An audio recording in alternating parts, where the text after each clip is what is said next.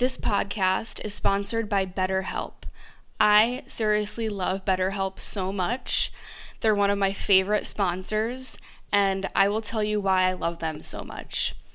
When I started this podcast, I was going through a really rough time. I'm talking drug relapse, drug addiction, drug abuse, relationship issues, anxiety, depression.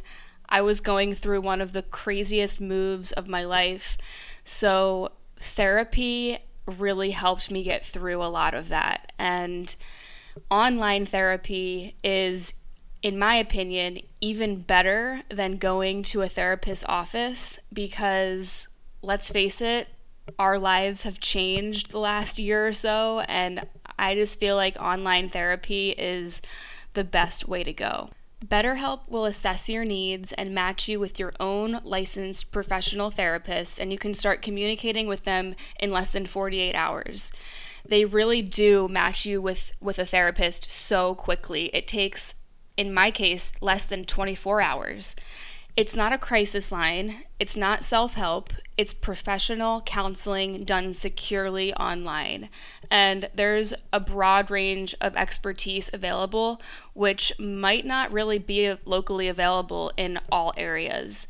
The service is available for clients worldwide, and it's super easy to access your account. You can log in, you can send a message to your counselor really at any time you want, and you'll get timely and thoughtful responses. Plus, you can schedule weekly video or phone sessions, whatever you prefer. I like to do phone sessions sometimes because sometimes I like to go on a walk when I do my therapy sessions. It's really up to you. Traditional therapy can come with kind of a stressful energy attached to it. So I really love how BetterHelp is really controlled by the patient. If you want to connect with your therapist and communicate something with them, they have a journal feature, which I absolutely love. This journal feature has the option of sharing your journal entries with your therapist, but if you want to keep them totally private and anonymous towards yourself, you don't have to share them with your therapist. But I really like this feature because for many of us, starting fresh with a new therapist gives us a lot of anxiety and it can trigger us. So if you feel like that, you're not alone. I felt the same exact way. Because let's face it, a new therapist has to ask questions and try to get on the same page as where their client is. And sometimes rehashing our history of trauma and all the details can become kind of exhausting and a little bit annoying. So what I do when I start with a new therapist, like I did on BetterHelp, is I use the journal feature and I wrote kind of a lengthy email explaining to the therapist what I've been through in the last few years, where I'm at right now, what I'm looking for in therapy, and what kind of therapy I've done, what kind of therapy I'm interested in, and what I'd like out of a therapist. So this is super important. If starting with a brand new therapist gives you panic or anxiety or stress, this is the most stress-free approach you could possibly do. I love how they matched me with someone with the experience and qualifications that I asked for. I personally asked for a therapist who had some experience with eating disorders, depression, and relationship trauma. Once BetterHelp matched me with my therapist, she messaged me right away, and then I scheduled my first session with her for that week. The process is easy, effortless, and stress-free. BetterHelp is more affordable than traditional offline counseling, and financial aid is available. So if you're going through a hard time right now, and let's face it, so many of us are, whether it's emotional turbulence, depression, anxiety, relationship issues, LGBTQ issues, whatever it is, body image, self-esteem, BetterHelp wants you to start living a happier life today. Visit betterhelp.com/vibe. That's BetterHelp, HELP, and join over 1 million people who have taken charge of their mental health with the help of an experienced professional. Vibe Within listeners, you get 10% off of your first month of online counseling at betterhelp.com/vibe. That's betterhelp.com/vibe. betterhelp.com/vibe. Go start online therapy, DM me on Instagram, let me know how it's going, and I hope that you get the help, the support, and the healing that you deserve. Welcome to the Vibe Within podcast. I'm your host, Gab Cohen. Each week, we will connect through stories and conversations about wellness, yoga, addictions, spirituality, mental health, rituals, and everything in between. The goal is to transform our traumas into strengths to create the change we desire in our lives. My mission is to help others by shining awareness on real-life topics so we can learn new ways to heal physically, emotionally, and spiritually. Whatever you are going through in this moment, you are not alone, so let's connect and heal our vibe within.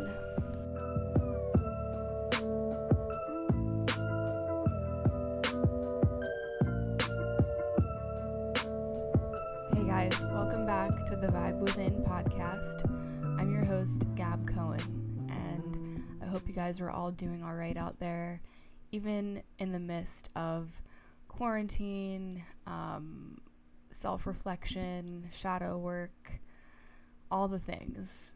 I found it really funny that there was a hashtag on Instagram, quarantine and chill, because that's what it is. I mean, we're forced to turn inwards. We're forced to focus on our body and our mind, the health of our emotional well-being, of our physical well-being.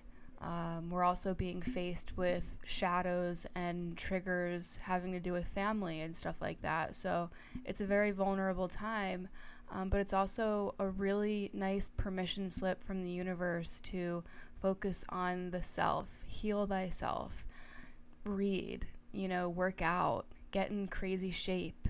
Like, this is the time to really just allow yourself to be in what Pema Chodron calls cool loneliness. So if you haven't read her book, When Things Fall Apart, it's a really amazing book. And before I get into who our guest is today, which I'm super fucking excited to share with you this podcast interview, it's probably one of my favorite ones. I wanted to let you guys know that as I am putting out podcast episodes, some of them are different time stamped. So, for example, this one that I'm recording this intro for, this intro is current, but the interview that I did with Erick is probably from a month ago. So you might notice in some of the episodes, if we talk about the date that it is, or time, or a time frame, but all of these topics that we talk about are very current, and Erick Godsey, he delivers. I mean, this entire episode, he just throws down so many knowledgeable concepts and theories and everything that he's learning right now in psychology and the hero's journey. He really dives deep into what exactly the hero's journey is in very great detail. So if you are one of those people who is trying to learn about that and learn about how to transform our traumas into our medicine, this episode is definitely for you. And you could probably even really benefit from grabbing a notebook and taking notes, because he really describes with so many details and different angles everything that he's learning and everything that he talks about on his podcast, which is a really good podcast. It's called The Myths That Make Us.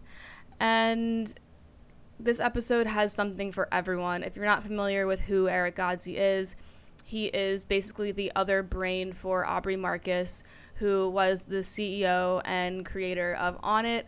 They work in Austin, Texas, and Erick is just one of those people who you sit down and you have a conversation with, and you learn something in a different way, and the way that he ties in all of his teachings and spiritual teachings and education that he pours himself into. It's really beautiful because he's all about finding tactical ways to heal depression and to move through these breakdowns that we can actually look at as breakthroughs and transform our unfortunate events into our medicine, and how to connect with people and how to really up level ourselves into a new version of ourselves. So everything that he talks about today is just really, really expansive, and he's one of those people who you can listen to him talk for hours, and you absorb so much of his energy. So I really think you're going to really love this episode. There's something in it for everyone. If you guys enjoy this episode, go ahead and share it with a friend, a family member, screenshot it, text it to somebody. I hope that you guys are feeling, positive, even though this is a very strange and uncertain time that we're in. We have the potential and we have the possibility to take a break from watching the news, take a break from who we need to take a break from, turn within, do the things that maybe we've been putting on the back burner for some time. And whatever you're doing, whether you're running right now, working out, you're working from home, you're in the car, whatever it is that you are doing right now, this conversation that you're about to tap into with Erick Godsey is very expansive and super inspiring and very deep. He gets vulnerable. So let's just get right into it. Beautiful. Bucket. And yeah, so I was asking you about how often you do float tanks, and you said every couple weeks if you're having an emotional kind of time. Yeah, basically, it almost only happens if work starts to get overwhelming and I just have to take a step back out of everything. I've probably done it maybe 10 times, and the most recent time I combined it with ketamine for the first time, and that was super powerful. And that might be a new modality that I use. And was that through like one of those nose sprays, or was it Yeah. intravenous? Okay, Yeah, it cool. was the sprays. Yeah, I've been looking into that too, because there's a lot of ketamine clinics popping up pretty much everywhere that do like the intravenous stuff, but the protocol is actually really intense. Like you have to kind of sign this whole like protocol plan, and most of them want to do like 16 sessions, and they require you to go with someone to sit in with you for like 5 hours. Yeah. It's pretty intense. It's amazing medicine if done with the right set and setting. Yeah. Um, so I found you through, social media and the whole interwebs of podcasting and on it and whatnot. And Yeah. I've heard you speak on a lot of podcasts, and I feel like I was gravitated towards what you speak about and your work so much because you are always learning about something and you're self-studying, and it just seems like you're always submerged in something. So I wanted to ask you what you're kind of learning about right now, or what's in the forefront of your mind at this moment in time. Yeah. So there's a productivity system called Getting Things Done that was created by a man named David Allen. And he's regarded as probably the productivity guru. And CEOs at major companies will pay hundreds of thousands of dollars for him to come into their office for a weekend and basically teach them how to process information. And I've been studying and dancing with his ideas for the last couple of months. And to keep it as brief as I can, I think that he is Trojan horsing a spiritual system about how to manage consciousness in the most effective way, and then using the language of productivity to teach it to CEOs. But I really believe it is something that applies to everybody. And the more that I get it right and I'm able to understand it well enough to teach it, I want to make a course over it. And I think Mm. that it's probably So there's a psychology book called Maps of Meaning written by Jordan Peterson, Mm, and he's a clinical psychologist. I'm sure most of your listeners probably know who he yeah. is. Um, and there's this textbook that he worked on for probably about 20 years where he says he rewrote every sentence of that book at least 100 times. And for me, it's the most profound psychology book I've ever read. And I've read a couple hundred of, the t- top main ones have been written in the last 10 or Right. 20 years. And kind of his core idea is that the structure of the human psyche on some level can be broken down in two, three parts. And we all have a set of stories, conscious and unconscious, about what our world is right now. And then we all have a set of stories, conscious and unconscious, about the ideal future that we want to move towards. And then the third part is we have a set of hypothesized behaviors that we'll take to change our stories of where we are now to the stories of where we want to go. And this getting things done system feels like the most pragmatic model I have found for that third part of the equation, which is how do you most effectively act in a way that transforms where you are into where you want to be. And so that's the big thing that I've been dancing with professionally. And then, there's always stuff going on in the realms of love in my heart. And kind of the big thing that I'm working on now is how do you love someone without becoming lost and only being fixated on who they could be to the point where you don't see who they Mm-hmm. are now. And that's kind of the other Yeah. thing that I'm dancing with. And I just learned that through the school of life. There's no book right now that I'm reading that's helping me with that. Right. That's interesting. I mean, I totally resonate with that because I'm very I'm very anchored in my singleness right now, and I'm liking it a lot and healing a lot, but a lot of the deprogramming and stuff that I've been doing falls in that what you just said with wanting to change people and wanting people to meet you where you're at completely when they're at a different place mentally, spiritually, and that is like a really like big pill to Yeah. swallow sometimes. And um yeah, and it's really challenging to figure out, well, why do I want that person to be like Hmm. that? It's usually connected to something in childhood, in my opinion. And you talk a lot about that too, is like the stories that we tell ourselves as children, and how easily gullible we are when we're Yeah. children, and how, like, I think I've heard you talk about it on JP's podcast about how like obviously kids are so compassionate, and the shit that happens to us as kids, we just kind of say, oh yeah, like that was meant to happen to me because I'm this, or I'm small, or I deserved it. And then it's really hard to see that occur in our adult relationships because we're still Hmm. that kid. Absolutely. We will always have that little And child inside of us.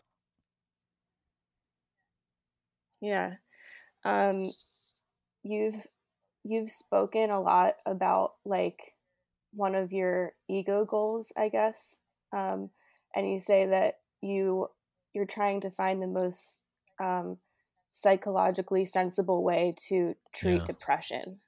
Um, and that really, I love the way that you speak that, because there's so many modalities to treat depression, and it's also such a taboo thing to talk about, especially women who have depression. I feel like it's kind of more um, agreeable or acceptable in for males or masculine energy to have depression, but when a female does, it's like there's got to be Mm. something wrong with her, deeper than just men.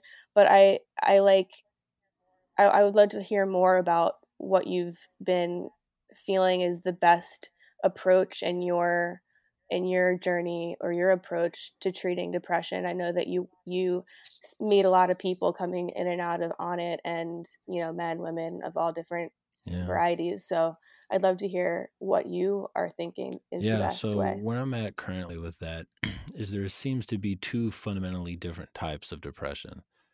And there's acutely biological based depression, and then there's psychological depression. And the biological depression, there seems to be a pretty clear cut set of things that one can do to alleviate that.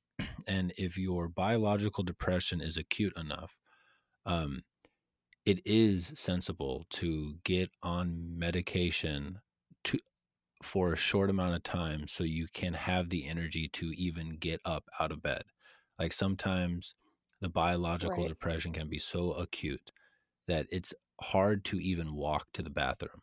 And if you're at that level, SSRIs can and often do give people enough energy to begin to take action to improve their biological condition. And so, kind of the checklist for our biology is getting your sleep right, getting your diet right, finding out what it is that you specifically react to like from a dietary standpoint and getting that right, finding a way to move your body to exercise, finding a way to have community connections and be in sunlight. Cold exposure is a really great practice. Breath work. There's all sorts of modalities that one can do to get their biological meat suit operating well enough where they can engage in the world.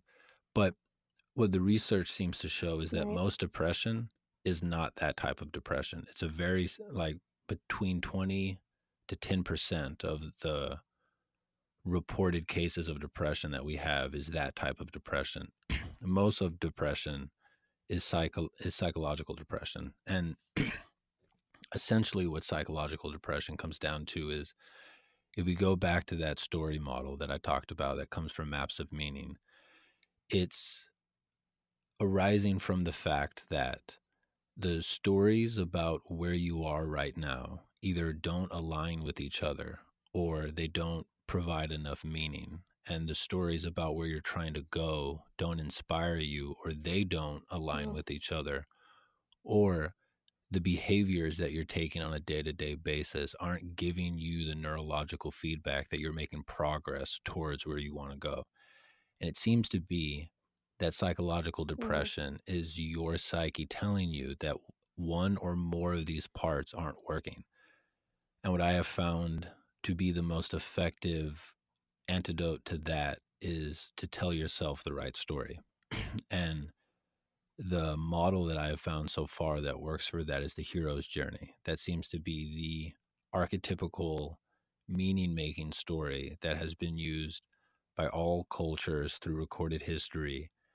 And it comes down to retelling the story of your life in a way that feels heroic and aspiring, and then finding the ways of behaving that give your nervous system the feedback that you're making progress. And so, for example, there's a lot of people in our culture who have a story where it's essentially there is no God, there is no meaning in this life, um, money is corrupt, and the best that I can do is, you know, chase momentary pleasure, maybe make some money so I can have a car and a home, and their soul just kind of slowly withers away.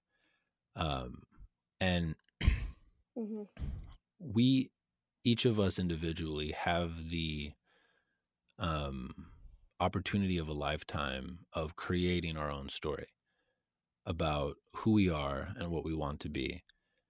And kind of the guiding myth that I have that really resonates with me that I got from Carl Jung is this idea that the soul in each of us is like an acorn, and the acorn will do everything it can possibly do to become the oak tree. And each of our like souls has this potential of the person that we know we could be if we stop doing everything that we know does not align with that and we started doing all the things that we know do align with that. And the hero's journey seems to be the map that helps people start to do that dance. And just a quick cursory overview Right. of, the 12 stages of the hero's journey is there's the ordinary world. And the ordinary world is almost always where we feel the depression. And the depression, on one level, is a call to adventure, and that's stage 2. There are things that even the depressed person knows they want to do, that if they were brave, or if they were risk taking, or if they listen to the whispers that come, like when they play music or when they dance or when they see that person that inspires them, that if they took an action that they haven't normally taken, that something special might happen.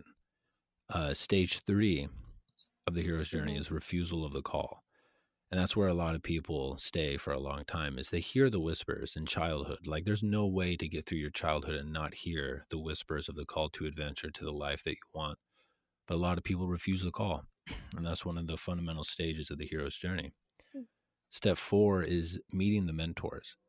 And that happens a lot now with podcasts. Like, the people that you admire, on one level, is your soul showing you these people are behaving in a way that if we started to behave, we would be closer to the life that we want. And then stage 5 is crossing the threshold. And that's where you make the leap. That's where you leave your hometown, or you leave the job or the relationship or whatever that you know is not for you. And then once you cross the threshold, that's where you enter the quote unquote unordinary world. And that's where magical shit starts happening. And just to go through these real fast, stage 6 is trials. Like, you start to go through real lessons and tests. And then stage 7 is approach to the inmost cave. And that's where you begin to confront your shadow. You begin to confront the conditioning that came to you in the ordinary world. You start to look at your wounds and all that stuff. Stage 8 is the ordeal, which is always, and again, this cycle is something that if you say yes to, you'll go through this hero cycle over and over at higher elevations in your life for the rest of your life, because the work is never done. But the ordeal is whatever is the biggest block, the biggest quote unquote dragon in your life at this moment. Maybe it's a relationship with your mom. Maybe it's a relationship with your boss. Maybe it's starting that business that you know you want to. Maybe it's starting that podcast that you know that you want to, and really confronting like the root fears that have kept you from doing that. And then stage 9 is seizing the sword, which is always when you confront whatever the biggest dragon in your life is, you recognize that you actually have the resources inside of you to face it. And each time you face a new ordeal, you get a new sword. You get a new tool that you know you can use for the rest of your life. And then stage 10 is returning home. And then stage 11, which is one of the most interesting ones, it's called resurrection. And basically what it means is, like, if you have a very powerful mushroom experience and you realize that at the core of who you are is that you are the witness of your life. You are not Gabrielle. You are not Eric. You are the thing that watches Eric or Gabrielle. You'll forget. And it always happens. And people who have tasted deep truth can be very hard on themselves when they find themselves back pissed off at some mundane thing that they thought that they finally solved forever. But stage 11, is resurrection. And it's remembering to remember. And you don't realize that you forgot until you remember the next time. And the goal is just to remember more quickly than last time with less self-judgment. And then the last stage of the hero's journey is you share your medicine. Like, whatever it is that you go through, anytime you solve an ordeal and you seize a sword, you have a piece of information that if you taught or shared, you could help other people. And studying psychology, like, the thing that gives us the most meaning is when we feel like we're contributing to something larger than ourselves, and that comes from serving the medicine. And so that's kind of the structure that seems to be if you teach it to people and they really get it, that acorn energy in Mm-hmm. them gets really stirred, and they can start to, go down their journey. Yes. Thank you for going through all those. That's really, I just love how you did that. A few things that really caught my ear is that, well, what you just said basically is the hero's journey is the medicine, like basically from the universe. So like the in my opinion, the challenges and the darkness that we face is literally the universe saying, hey, this is what you need to do, and this is what you need to work on, because this is connected to your Exactly.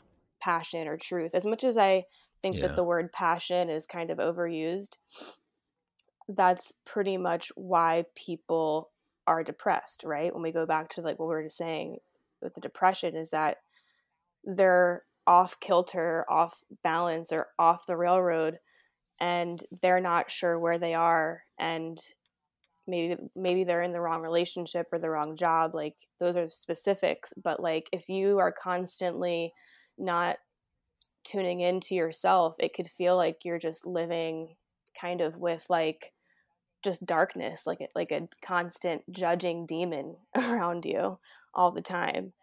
And what you said about when you find people who are speaking your language kind of, and you're like, oh, like I that person like really feels in alignment, or what everyone's doing on podcasts. That's pretty much what everyone's doing, is finding people who they want to talk to and they want to connect to, and they feel like they're understood by people who they don't even know, but it's because they're speaking truths that they deeply do know within them, that they're not hearing anywhere else Absolutely. in their physical reality, you know. And I don't know if you're familiar with Lacey Phillips, but I'm not. she's like a new age kind of manifesting person, and she has like a different protocol than just like your be positive and affirmations and stuff like that. And Yeah. she's just very like truthful and honest, and brutally honest sometimes, and it's really cool. And she uses the term expanders. So she says like when you're in a rut or in like a rock bottom or something, which everybody's been through multiple of those, um, Yeah. that if you're trying to up level and get out of it and get a new job or get a better relationship or move or whatever the fuck it is that you want to do, you need to have like expanders around you who already have the thing, or who already walk and talk the talk, and who already have a level of success that you know you're capable of. So it's all about self-worth pretty much. And like when you're depressed, you don't have self-worth because you don't even know what you want or who you are. So the hero's journey, I love that you intertwine that with everything that you talk about and everything that you do, because it's literally the universe just saying, hey, here's all these tests and all these things that you go through in your life that you think happen to you. It's actually happening for you, and you're supposed to help other people who are going through the same thing. It's super, it sounds super cliche and simple, but like that's what it is. Yeah. And the interesting thing about a cliche is that a cliche is a truth that you haven't yet experienced, if it feels like a cliche. And the only way to transform a cliche into wisdom is you have to go experience it. And there's this I there's a model in psychology called self-efficacy theory, and it's basically a fancy way of saying, if you believe that you are an agent in the universe that is able to make change in the universe, you have meaning. And if you believe that you are something in the universe that only has things done to it and you can't affect change, that's one of the biggest predictors of depression, or at least of psychological depression. And Mm. so, embedded in the hero's journey, which is the oldest story that our ancestors have been telling over and over again in every corner of the world, over every campfire, embedded in the hero's journey is this idea of self efficacy. You are a hero. you have the ability to go out into the world and to face these challenges and to alchemize them into medicine and then to share that medicine.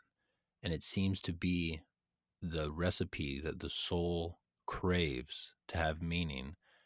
And there's a quote by Nietzsche, and it's, when you have a why, you can bear almost any how. And so if your why is to serve medicine that you alchemize through your experiences, you can bear almost any experience. Like, one of the greatest books is Man's Search for Meaning by Viktor Frankl. And it's this short book that you can read in a weekend. And it's coming from a psychotherapist who was imprisoned in Auschwitz. And he has one of the most famous quotes in Western civilization. And it's, the last of man, or the last human freedom, is man's ability to choose his attitude in any given situation. And he wrote that sentence while in Auschwitz. Wow. And if he can claim that in Auschwitz while he's watching his brothers die, we all can claim that too. Yeah. And there's this beautiful idea that if you dare ask the universe that you want to be great, and I think any soul wants to be great, and it's the ego that hides from that. Every trial and challenge that comes your way is the universe saying, yes, okay, I will make you great. And what that means is you have to walk through these dragons. Yeah. Right. Like, if you want to be great, you have to pass these tests and walk through the muddiness of what a rock bottom feels like without, dying with your despair and thinking that you're the only person that's going through it, And absolutely. And one of the ideas about a rock bottom, and this is one of the things that Jordan Peterson talks about in Maps of Meaning, is when you have your map of where you are, where you're going, and the hypotheses that you're going to take behaviorally to get there, your map is always incomplete because you are a finite creature embedded in an infinite reality. And rock bottom, quote unquote, is when your story breaks. Mm-hmm. And even though that's very painful, it's the best possible thing that can happen, in the sense that you just got feedback from the universe that your story was incomplete. It literally. And now that means that you can remake it more adaptive. This episode is brought to you by Thought Cloud CBD, which is one of the purest CBD companies I'm affiliated with. They are Reiki-infused, vegan, sustainable, and pure, lab-tested, world-renowned CBD, and they have a variety of products from tinctures to topicals and even face masks and facial cleansers that are infused with CBD in them. I've actually been using Thought Cloud CBD products for almost 2 years now, and I love their tinctures so much. It was one of the first companies that I really got deep into the tincture form of healing, and their tinctures are really nice and light. They have coconut oil in them.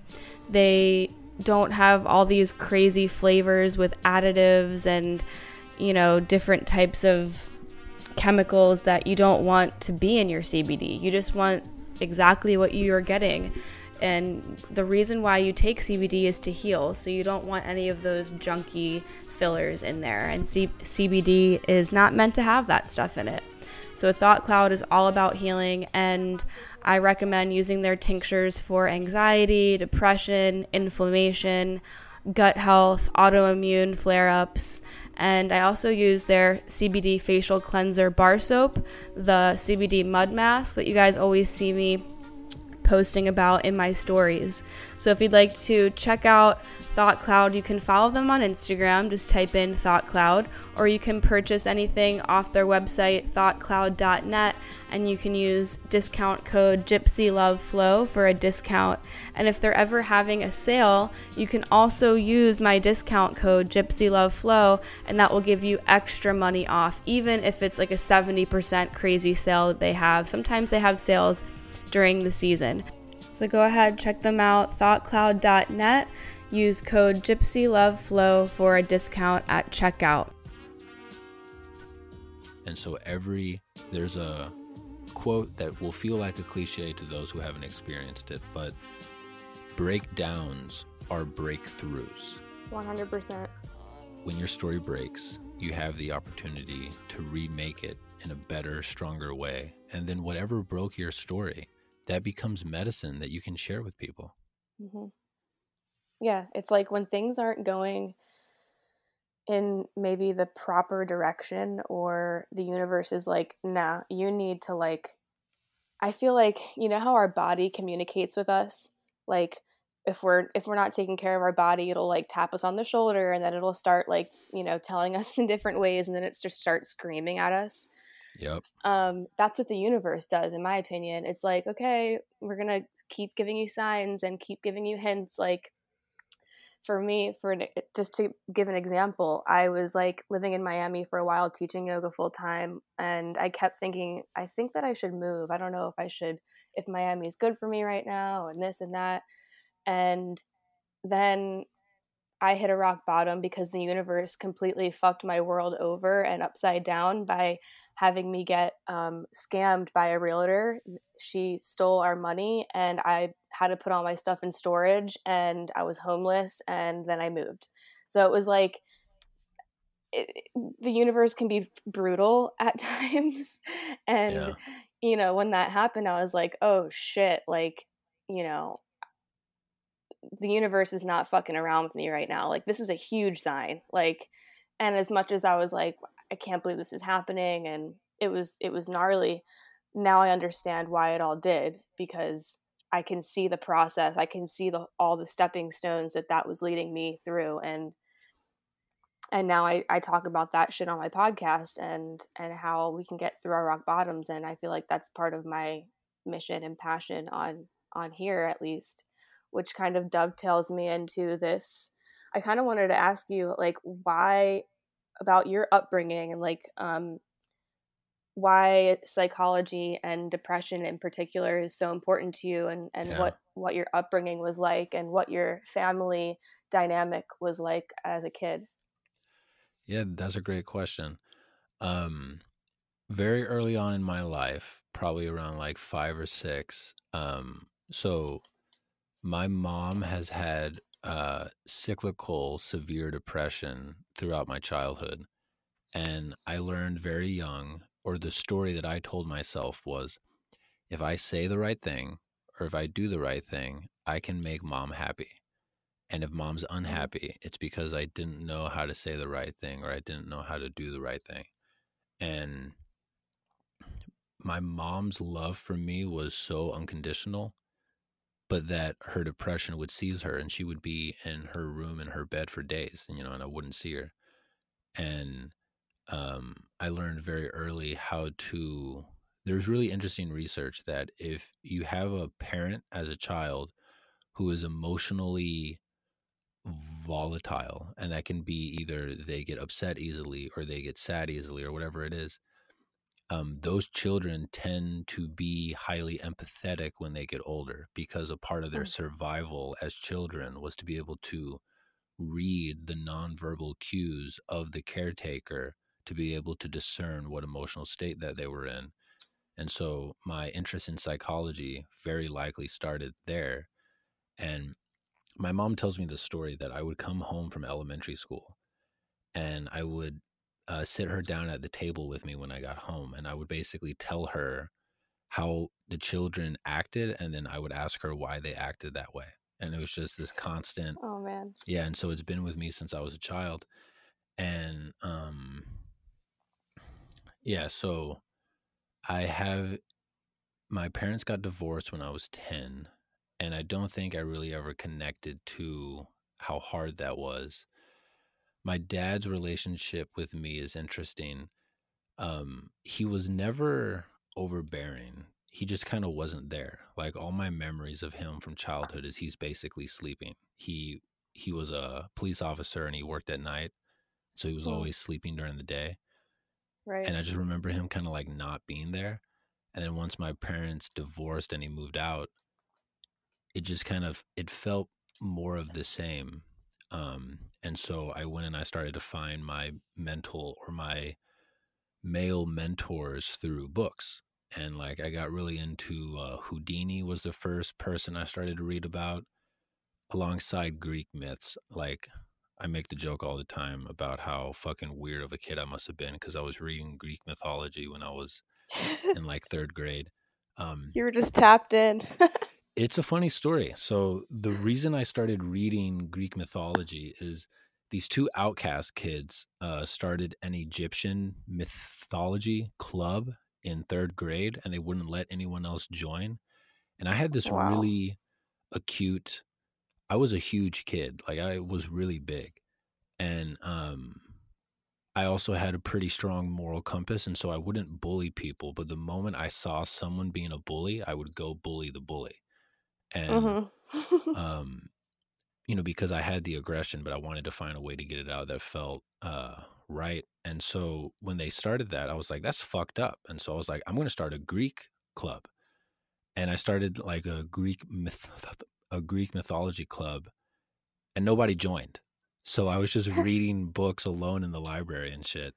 And I just like it, it absorbed me and I love it. But so Houdini was the first one. And then I got into Da Vinci.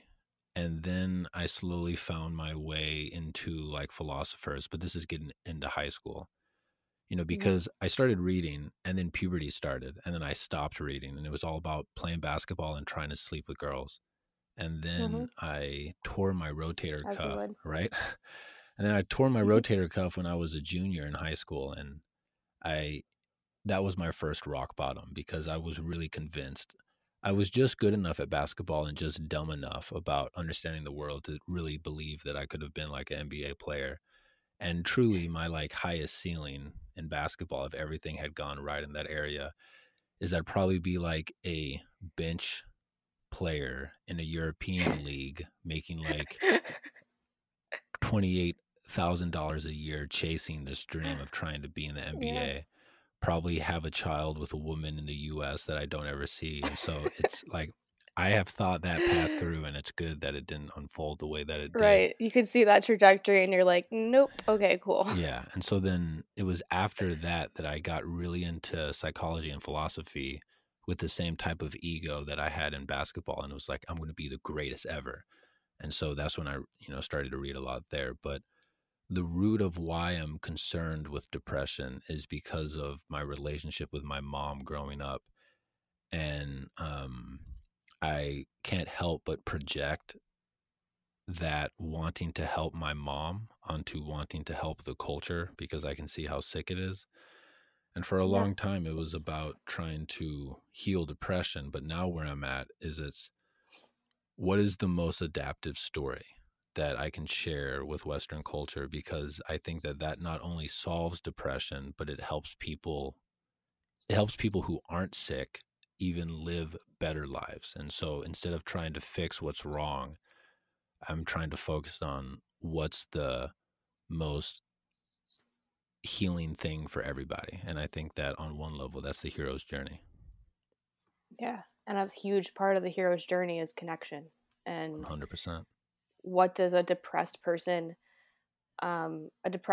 doesn't want to hear, oh, go out and meet people, go out and talk to people, go out and date. Like, you just want to hide. And just finding little ways, little minuscule ways to connect with people and just using that as little tiny stepping stones has helped me a lot in my depression journey and, spiritual solitude and all that. Like, especially when I moved to Philly, I'm not there now, but when I was living there for 7 months, it was really hard to meet people. And I was just like, damn, this is just really intense. Like, I know that I need connection. I know that I need community. I know that I need tribe, but it's not happening. And it was just a very kind of magical yet dark time because that was the universe saying, hey, if there's nobody coming through, there's nobody coming through. You need to focus on yourself and really do some deep shadow work. So that's what I did.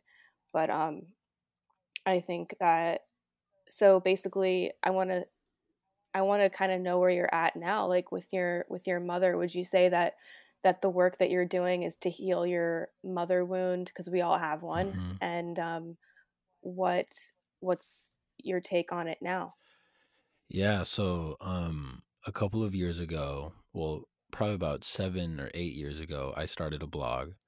And I started writing on the blog. I was very active on that for a while. And then probably 3 years ago, I started my podcast.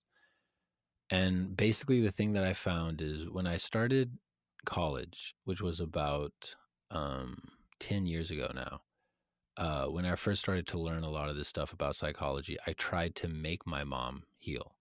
Didn't work. It got Hmm. to the point where she didn't like talking to me on the phone because she always felt like I was trying to like critique her or change her.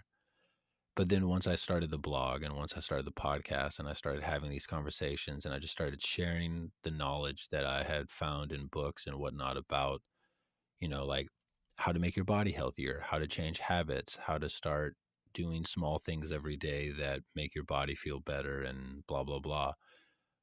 Without me knowing it, she was reading every blog post and she was listening to every podcast. And about 2 years after or no, about a year after I had started the podcast, she sent me a text and she said that she had quit smoking. And then, and Wow. she has smoked my entire life. And then we had a phone call probably 4 months after that. And she said, I've actually stopped taking all the medication that I've been taking, since you were a kid. And it's because of your podcast and because of the things that you've written. Oh my God. Yeah, it was one of the best phone calls I've ever gotten in my entire life. And there is still a tremendous amount of pain that she has in her life, but um, it's to the point now where she doesn't have to take medication to keep it at bay. And I know that by me continuing to live my life the way that I'm living it, that when she's ready, to take the next hero's journey, she will. And I went and Right. I did ayahuasca for the first time 4 months ago, and it was Yeah. I can't. Go ahead. I heard about your journey and it was amazing. I want to hear thank more. you, yeah, um, truly the most transformative experience of my life. And I have a very deep feeling that within the next year or two, I will be doing ayahuasca with my mother, and I feel that That's so that dope. will be the next, huge thing because there's a lot in her life that she has yet to truly let go of and forgive herself for, and to have compassion for the people who transgressed on her in those ways. And I know that that grandmother ayahuasca will call her to that when she's ready. So that's kind of where I'm at with Yeah. her. That's really beautiful that it's kind of like when you step off and you give people the space to accept that they're not in a good place on their own without somebody telling them what to do. So you were pretty much her expander without you even needing to like try, Yeah. like because you stopped trying and then you were her expander. And I'm doing my fair share of mother healing, um, mother wound healing as well, because I am temporarily living with my mom and my stepdad. And I never in a million years would have thought that I would be living here. And because when I lived with them in middle school and high school, it was very toxic, very traumatic, very unhealthy. And but we're all in different mental spaces now, and especially me. And it's been a very big test for me to be okay that I'm here and have to lean on my family for help. But it can be very triggering at times because when you're in the whole self development atmosphere and realm, and you see the same cycles and patterns happening within other people, you're like, oh my God, I can't believe they don't see that. Oh my God, I can't believe they're still fucking doing the same thing over and over again. And it's like, whoa, like I gotta kind of step back sometimes and be like, this is my journey and my mom's journey is way different. Yeah. And there's going to be things that I don't agree with the relationship with her and my stepfather that will never, maybe never heal. And that's okay, because I'm entitled to my opinion, and I can't sit there and tell her how to live her life or what to say or what to do.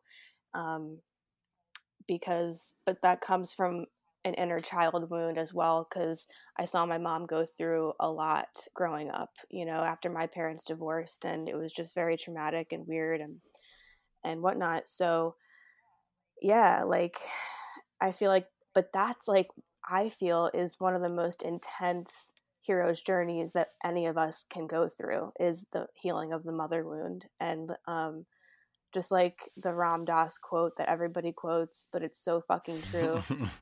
Spend a week with your family and you'll be enlightened.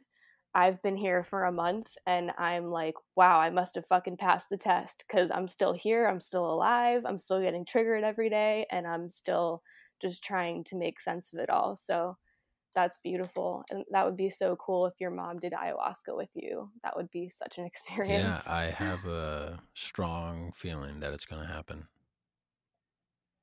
Yeah. I wanted to ask you about, kind of to pivot, I saw a post that you posted kind of recently about how before you worked at On It, and how you were craving tribe and your journey and trying to work there. And I wanted to ask you, did you really not have a tribe or good friends before you kind of found your On It family? And what was that process like? Because a lot of the people who listen into this podcast, I talk a lot about spiritual solitude, isolation, and doing the inner work, and how challenging it can be to find tribes. So I'd love to hear a little bit about that. Yeah, what was interesting is I had a tribe and I loved the people that I was around, but the truth was, I was the smartest person in the room. And there's a quote by, I believe it's Neil deGrasse Tyson, and it's, if you're the smartest person in the room, you're in the wrong room. Totally. And I really wanted to, I wanted to go somewhere where I could be an apprentice. I wanted to go somewhere where I could bow before what other people had done and were doing, and that I could learn. And of course, you can learn from anyone, but I had this deep calling, like, I know what I'm capable of. And the town that I was in was a small town. There wasn't a lot, and the very little was challenging me, and I wanted to go fucking be challenged. And What town was this? Like, where are you originally from? so I was living in a town in Texas that was about an hour and 15 minutes north of Okay. Austin, and it was like a town of like 80,000 people, but it's a mixture between people in the military and then like poor people Mm-hmm. and like country people, and there just wasn't a lot of culture, and there was none of this like like there was no float centers, there was Right. no one talking about psychedelics being used as medicine. I was the one trying to talk about those things in that environment, and like the people around me were amazing, but um I was I was the mentor, and I felt like I was still a boy, and it was like I need to go somewhere and learn. And On It was the only place that I felt called to go. Like I was doing well enough as like a personal coach and as a podcaster where I was able to at least pay my rent and eat Chipotle like 4 times a week. But Goals. um goals. But I just knew that I wanted more. And oh, man, since coming to On It and being here for the last 2 years, I have learned so fucking much, and I have found so much tribe. Uh, I'm now at the point where I simply can't keep up with all the people that I love, who love me, who want to connect with me, and that's its own challenge that I'm trying to learn how to navigate. But um, it was absolutely the right move. Aubrey was one of the only living mentors that I had. Most of my mentors are dead. Mm. And, it's a gift of a lifetime to go actually be in the presence of one of your mentors. And I can honestly say that we're brothers now. That's beautiful. Yeah. it sounds like your soul was screaming at you and saying, "Hey, I'm the smartest one in the room. I need expanders. I need people who are higher. Not I don't want to say higher, but I need people who are around me who are reaching new potential that I need to physically see so I can be around it. Because when you're your own cheerleader 100% of the time, that gets so fucking draining and debilitating. Like that's not meant to be how it goes, you know? Yeah, and there's this idea in Iron John, which is an amazing book for men trying to heal their father wound. And it's this idea that to be around a man, the presence of a man has what he calls mana. Like there's this energetic bread that you can literally eat, and that it's something that the boy needs. And I didn't get it from my father. Mm. And being around Aubrey and Kyle Kingsbury have been the two men in this tribe here who have shown me through actions how to be a man. I didn't have that from, like I can only read so many books, but the mana doesn't come through the books. It comes through people's bodies. Right. It's the physical And energetics of it. yeah, and so that's been one of the greatest teachers that I've had these last 2 years, is just to witness the two of them, because they're very different. Like Kyle is a father, and so he has a very different type of mana, Mm-hmm. and Aubrey is this like very charismatic leader, and that's its own type of mana. And I can feel that, like, when I look at pictures of me when I first started, I look like I'm 7 years younger. And it's not that I look like I'm aged. Mm-hmm. It looks like I've deepened. Oh, And totally. it's in every aspect of my being. And so that's been one of the biggest gifts, is I knew I needed to be around men, and I wasn't around any men. Right. And you sought that out and you like literally pinpointed your tribe, and that's like that was your soul telling you who to gravitate towards. Yep. I would say the same thing, is that's what I'm doing right now. Anahata. Oh, yeah. So she's one of my she's just one of those people who I just feel very connected with, and she's come on the podcast, and I've been in this, not, I don't want to say funk, but I'm like, I really need a teacher. I really need someone like what you're just saying. You need people around you in the physical.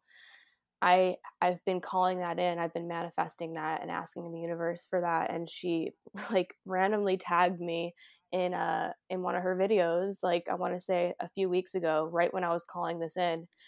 Hey, I'm having a shamangelic, my first shamangelic healing, and I'm tagging you soul sisters because I feel like you'd be interested.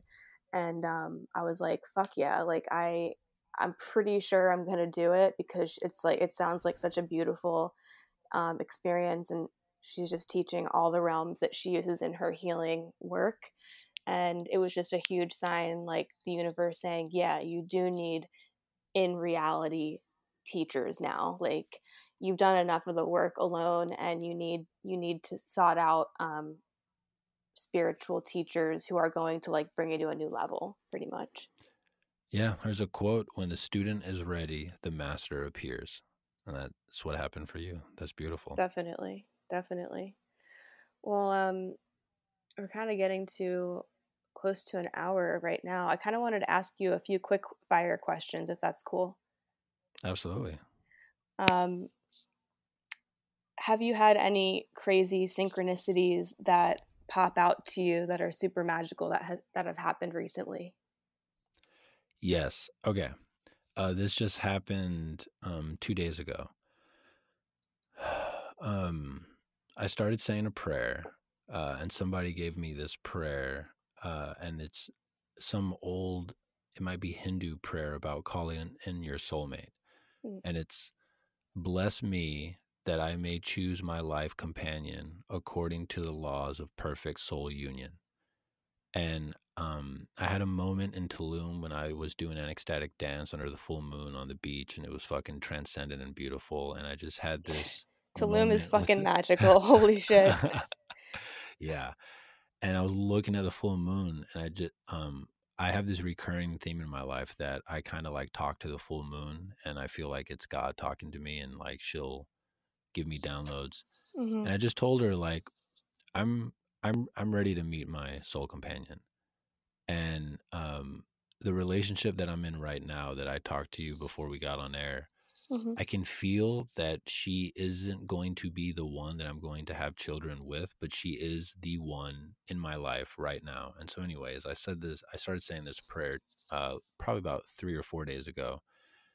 And 2 days ago, on the 13th, and my favorite number is 13, I had this download while I was journaling in the morning of like, go get her Valentine's gift today. Don't do it tomorrow. Just go do it today. And Mm-hmm. so after work, I go to this famous bookstore here in Austin called Book People. And when I walk in the store, I kind of tell myself, don't think just whatever calls to you, just go get it. And so I'm walking through, I'm finding all the perfect like knickknacks and gifts that reference like inside jokes that we have, blah, blah, blah. And I'm walking upstairs to get her a deck of tarot cards that I know that she loves. Yes. And what Book People does is they'll host authors when they have book launches, and the authors will come in and they'll speak.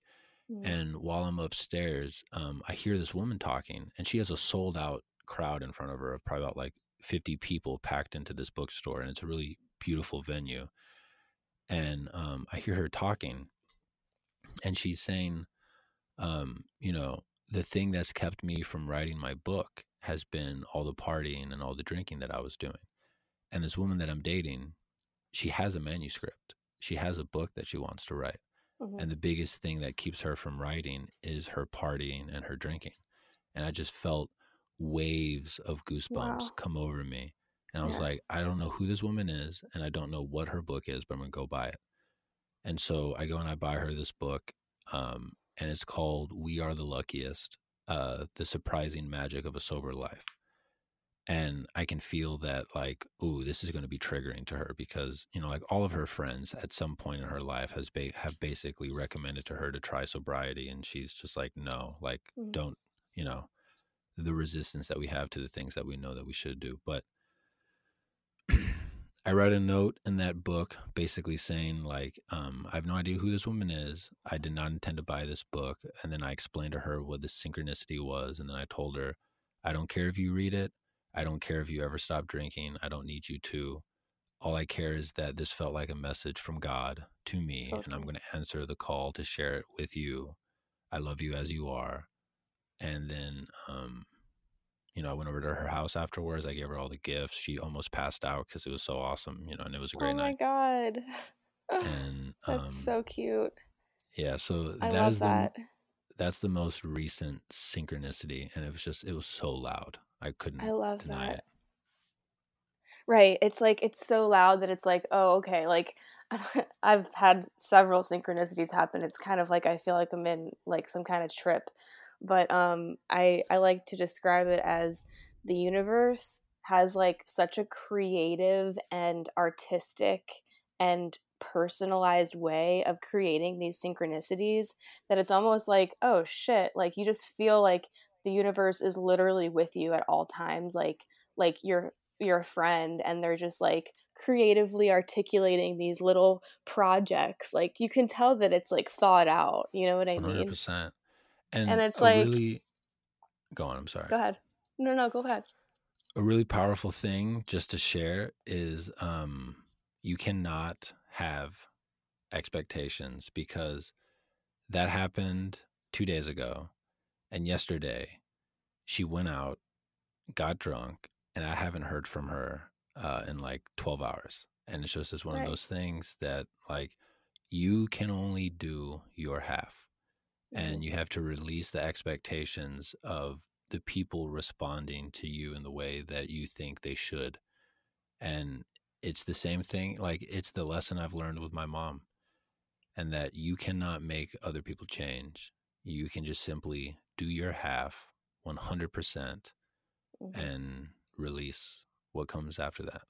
You can hold space for them, and sometimes it's just hard for people to be around people who are constantly up leveling and Yeah. especially in the sober lifestyle. I've been sober now for a little under a year. Congratulations. That's huge. And yeah, and like the 12-step recovery process has been cool, and meditation support groups and stuff like that. But it also is really hard to be in this soberish lifestyle when that's all I knew for over a decade.